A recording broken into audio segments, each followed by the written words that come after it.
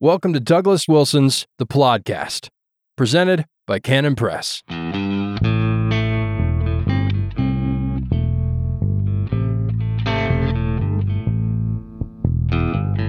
Yes, God don't never change. Welcome to the Plodcast. This is episode 217. I'm Douglas Wilson. I'm glad you decided to join me. It's good to have you. So I want to talk a little bit about the principle of keeping pastoral distance, keeping pastoral independence. And this is something that has to be observed on a local level in local congregations, and it's something that has to be observed when we consider the broad, big issues of cultural engagement. A minister is ordained, set apart to the ministry of Christ, the ministry of God. And as a minister, he is there to represent God to the people. His job is to open the Word of God and say, "Thus saith the Lord." Peter says, "The one who speaks, let him speak as the very oracles of God." A pastor is supposed to speak with authority, and it's supposed to be an authority that goes far beyond any human authority. So a minister is not invited up to the pulpit so that he could share a few insights from his own life, or tell us his story, or things that he has learned along the way. His task is to open the Bible, read the passage, say something like, "Thus saith the Lord." Let me tell you what God wants us as creatures to hear. Now, this means that a minister, when he's executing his office, is occupying two stations. He is the minister, he is the messenger, he is the herald who is trained to announce from the Word of God what God wants the people to hear, and he's also one of the people. He's, if I may speak this way, he is supposed to be sitting under his own preaching. Now, in order to do this, it is necessary, and this is something that is particularly important for young ministers to learn. When you accept a call to a church, you are there as a messenger from God. You are a man of God. You are a messenger of Christ. And that means that you must not be in the back pocket of the church's biggest tither. That means you need to preserve your pastoral independence. You need to not get sucked into ecclesiastical politics, at least not that way. Or if you're involved in ecclesiastical politics, you are involved in it as your own man, answerable to God for what you say and do. So you want to make sure that you are answering to God. You want to minister as someone who is going to be accountable to God, and that means you have to maintain your independence. And there will be a few testing points where your independence is challenged. Don't you know, young man, who voted to call you in the first place? Or don't you know, young man, that we pay your salary? Or don't you know that three of the old ladies in the church were offended by what you said last Sunday? And the minister absolutely must retain his right, his responsibility to say what the Word of God says, to declare what the Word of God declares. Now, this also applies to other issues. I mentioned earlier, other issues of larger cultural moment. A minister and a board of elders, but a minister particularly, does not answer to the CDC. A minister does not answer to the Republican Party, does not answer to Black Lives Matter. He answers to God. And so consequently, a minister should not be in thrall to blue state politics, but it's important to note and emphasize he should not be enslaved to red state politics either. Now, what's the best preparation for that? The best preparation for this right kind of independence is the right kind of independence. In other words, disobedience is bad practice for obedience. Cowardice now doesn't help you prepare for courage later. You can't save up courage by being when you're being cowardly now, you're not saving up courage for when you really need it. That's not what's actually going on there. So here's a little story from the history of the Scottish Reformation. Early on in the Scottish Reformation, some renegades attacked the castle at St. Andrews, and Cardinal Beaton was there. And as Knox puts it in his History of the Reformation in Scotland, Cardinal Beaton was busy at his accounts with one Miss Ogilvy. And these renegades assassinated the cardinal and then holed up in the castle. So John Knox, meanwhile, was on the lam. He had been the bodyguard for a martyr named George Wishart. George Wishart was burned in St. Andrews, just a short distance from the walls of the castle. Cardinal Beaton had come out to watch Wishart being burned, and Wishart had prophesied, in effect, that Beaton would be displayed from those walls. And then shortly after that, after Wishart died, these renegades assassinated the cardinal, holed up in the castle. The people of the town didn't believe that Beaton was dead, so they went and got the body and hung it over the wall, thus fulfilling Wishart's prophecy. Knox had been Wishart's bodyguard, and he had been sent away by Wishart shortly before Wishart was arrested and executed. And Knox was on the lam around Scotland with a couple of young boys that he was tutoring. He wound up taking refuge in the castle, coming back around to St. Andrews. He took refuge in the castle, and there were chapel services going on there. And in one of the chapel services, a man named John Ruff, sort of in the middle of the service, summoned John Knox to gospel ministry. Knox responded by bursting into tears and leaving the room. And there you go. That was his call to the ministry. But shortly thereafter, he began preaching. He began preaching sort of in the middle of this hostage crisis. I don't know if it was a hostage crisis, but in the middle of this thing that was very much like a hostage crisis. He was preaching to the people in the chapel. Now, Knox was preaching, included in his preaching, a condemnation of the sins of the people who were holding the castle, right? So he's being protected from the Catholic forces outside. He's inside the castle, but he's preaching against the sins of those who were holding the castle. And that was the best preparation for Knox doing what he did later, which was standing against Mary, Queen of Scots, and so on. Basically, taking your stand for the truth, taking your stand on the Word of God, and insisting on independence. If you just insist on being independent of the right wing, you're being steered left. If you insist on independence from the left wing only, you're being steered right. The minister must not be steered except by the text. He must understand what's going on. He must understand the culture. But he can't ever shrink back from identifying sin for the sake of earthly politics or earthly political gain. He simply must not. So continuing on with Plodcast episode 217, we are continuing to study the sins of the New Testament, and we must distinguish an idol, which is always sinful, from an icon, which may or may not be. The word icon comes from icon, not surprisingly, E-I-K-O-N. In English, it's spelled I-C-O-N, but in Greek, it's E-I-K-O-N, Epsilon, Iota, Kappa, Omicron, Nu, icon.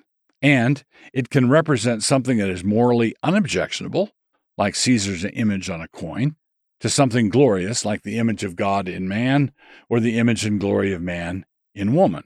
But there are numerous sinful uses as well. Romans 1:23, and change the glory of the uncorruptible God into an image, into an icon, made like to corruptible man and to birds and four-footed beasts and creeping things. To make an image of God himself is a violation of the Ten Commandments, the second commandment particularly, whether or not great art is involved or the ceiling of the Sistine Chapel for that matter. We are not competent to make an icon of God. Now, God is competent to make an icon of God. That's what he did in us. We are created in the image and likeness of God. And ultimately, God displayed his image ultimately in the Lord Jesus Christ. So it's not as though there are no icons. I go to a church, I pastor in a church that is crammed full of icons, but they are icons that walk around. They're icons that talk back. If you paint a picture of a great saint who's been dead for over 1,000 years, and you light candles in front of it, and you pray to it, and you meditate in its presence, one thing you can be assured of is that it will never talk back and rebuke you. That kind of icon is conveniently silent. But Protestant icons, let us call them, your fellow saints, are frequently very vocal about your shortcomings, and they will tell you about them. And that is the kind of icon that's healthy to have around. It's the kind of icon that's important to learn how to deal with. So that's one thing. You don't want to manufacture icons when only God can make an icon.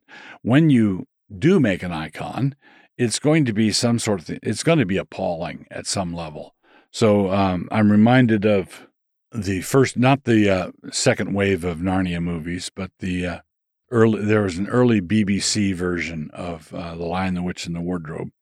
And I don't know who was involved in making it, but whoever came up with that vaudeville lion Aslan that they had is that kind of person ought to be flogged, right? That's just not right. And when if someone's making a movie about Napoleon Bonaparte, and you approach a great actor, a great method actor, about taking on the role, and he reads a few books on Napoleon, and he says, "Yes, I think I can." He looks at pictures of him, and he says, "Yes, I think I can get my mind around that. I think I can become that person." Or years ago, I saw a movie that Meryl Streep made about Margaret Thatcher, which was uncanny because she was Margaret Thatcher. She did a stupendous job in being Thatcher. But when someone comes to an actor and says, "Hey, you look like paintings of an effeminate Jesus of the 19th century," and if a person responds, "Yeah, I think I can get myself into that role. I think I can wrap myself around the role of being God incarnate," when the effect that they actually produce is the effect of that BBC vaudeville lion instead of Aslan. That's one of the chief examples of impudence. But I have digressed. So let me go back to the other instances of icon that are sinful. The remainder of the uses of icon in the New Testament that are sinful are all from the book of Revelation and refer to the image of the beast. And I'm going to cite I'm going to quote just a couple of those passages here and give you the references for the rest of them. "And deceiveth them that dwell on the earth, by the means of those miracles which he had power to do in the sight of the beast, saying to them that dwell on the earth, that they should make an image to the beast, which had the wound, by a sword, and did live." That's Revelation 13:14. Here's another one. "And he had power to give life unto the image of the beast, that the image of the beast should both speak and cause that as many as would not worship the image of the beast should be killed." That is Revelation 13:15. Another one. "And the third angel followed them, saying with a loud voice, If any man worship the beast and his image, and receive his mark on his forehead or in his hand," goes on. So that phrase, the beast and the image of the beast, the beast and the image of the beast. The image of the beast is essentially sinful because of what it's an image of. Man created in the image of God is not essentially sinful. He's essentially glorious because he is created in the image of God. A woman is glorious because she's created in the image of man. So the other references in Revelation are Revelation 14:11, Revelation 15:2, Revelation 16:2, Revelation 19:20, and Revelation 20, verse 4.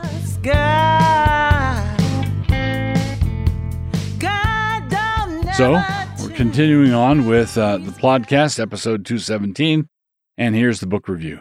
This book is entitled To Be As God by Rusas Rushdoony.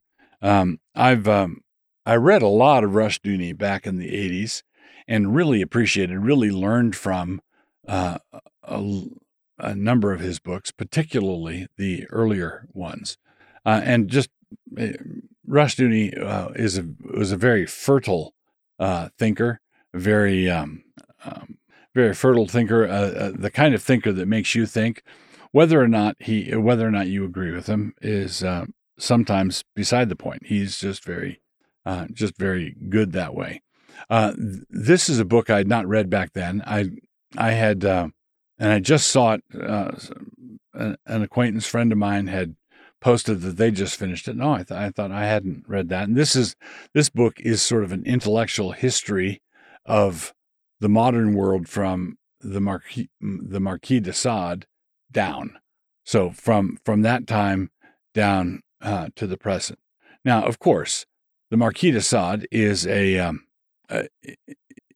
atheistic, a frenzied atheistic figure from whom we get the word sadism. He celebrated the inflicting of pain. He celebrated all kinds of licentious and antinomian practices and published them. And he got in trouble. This sort of thing got him in trouble with the neighbors. He wound up spending a good deal of his life in the Bastille, but he was attempting to be consistent. Now, ultimately, whenever a finite putt-putt creature tries to be consistent with their basic datum that there is no God, and they say, I'm going to live consistently with that conviction, here's the problem, right? Attempts at consistency are inconsistent. And then, of course, if you say, oh, that's right, consistency only makes sense in a theistic world, so I'm going to be inconsistent. I'm going to be inconsistent because that's consistent with an atheistic worldview. Now, is not your inconsistency an attempt at consistency again, thereby making it inconsistent? In other words, you can run, but you can't hide. De Sade would celebrate things like murder. He would not celebrate, for example, he would tolerate virtually anything except Christianity. And he was tolerating it with his thumb on the scale because it was always toleration of these things for me and not for thee. So, for example, if de Sade would justify murder, which he would do, the inflicting of pain, and justify torture for pleasure's sake, justify rape, justify murder, he's doing this because of his unbounded liberty and his right to unbounded liberty. And you might say, but what about the person you're murdering? What about their right to unbounded liberty? And it turns out that what de Sade is arguing for is not unbounded liberty for mankind, but unbounded liberty for me, unbounded liberty for what I want to do.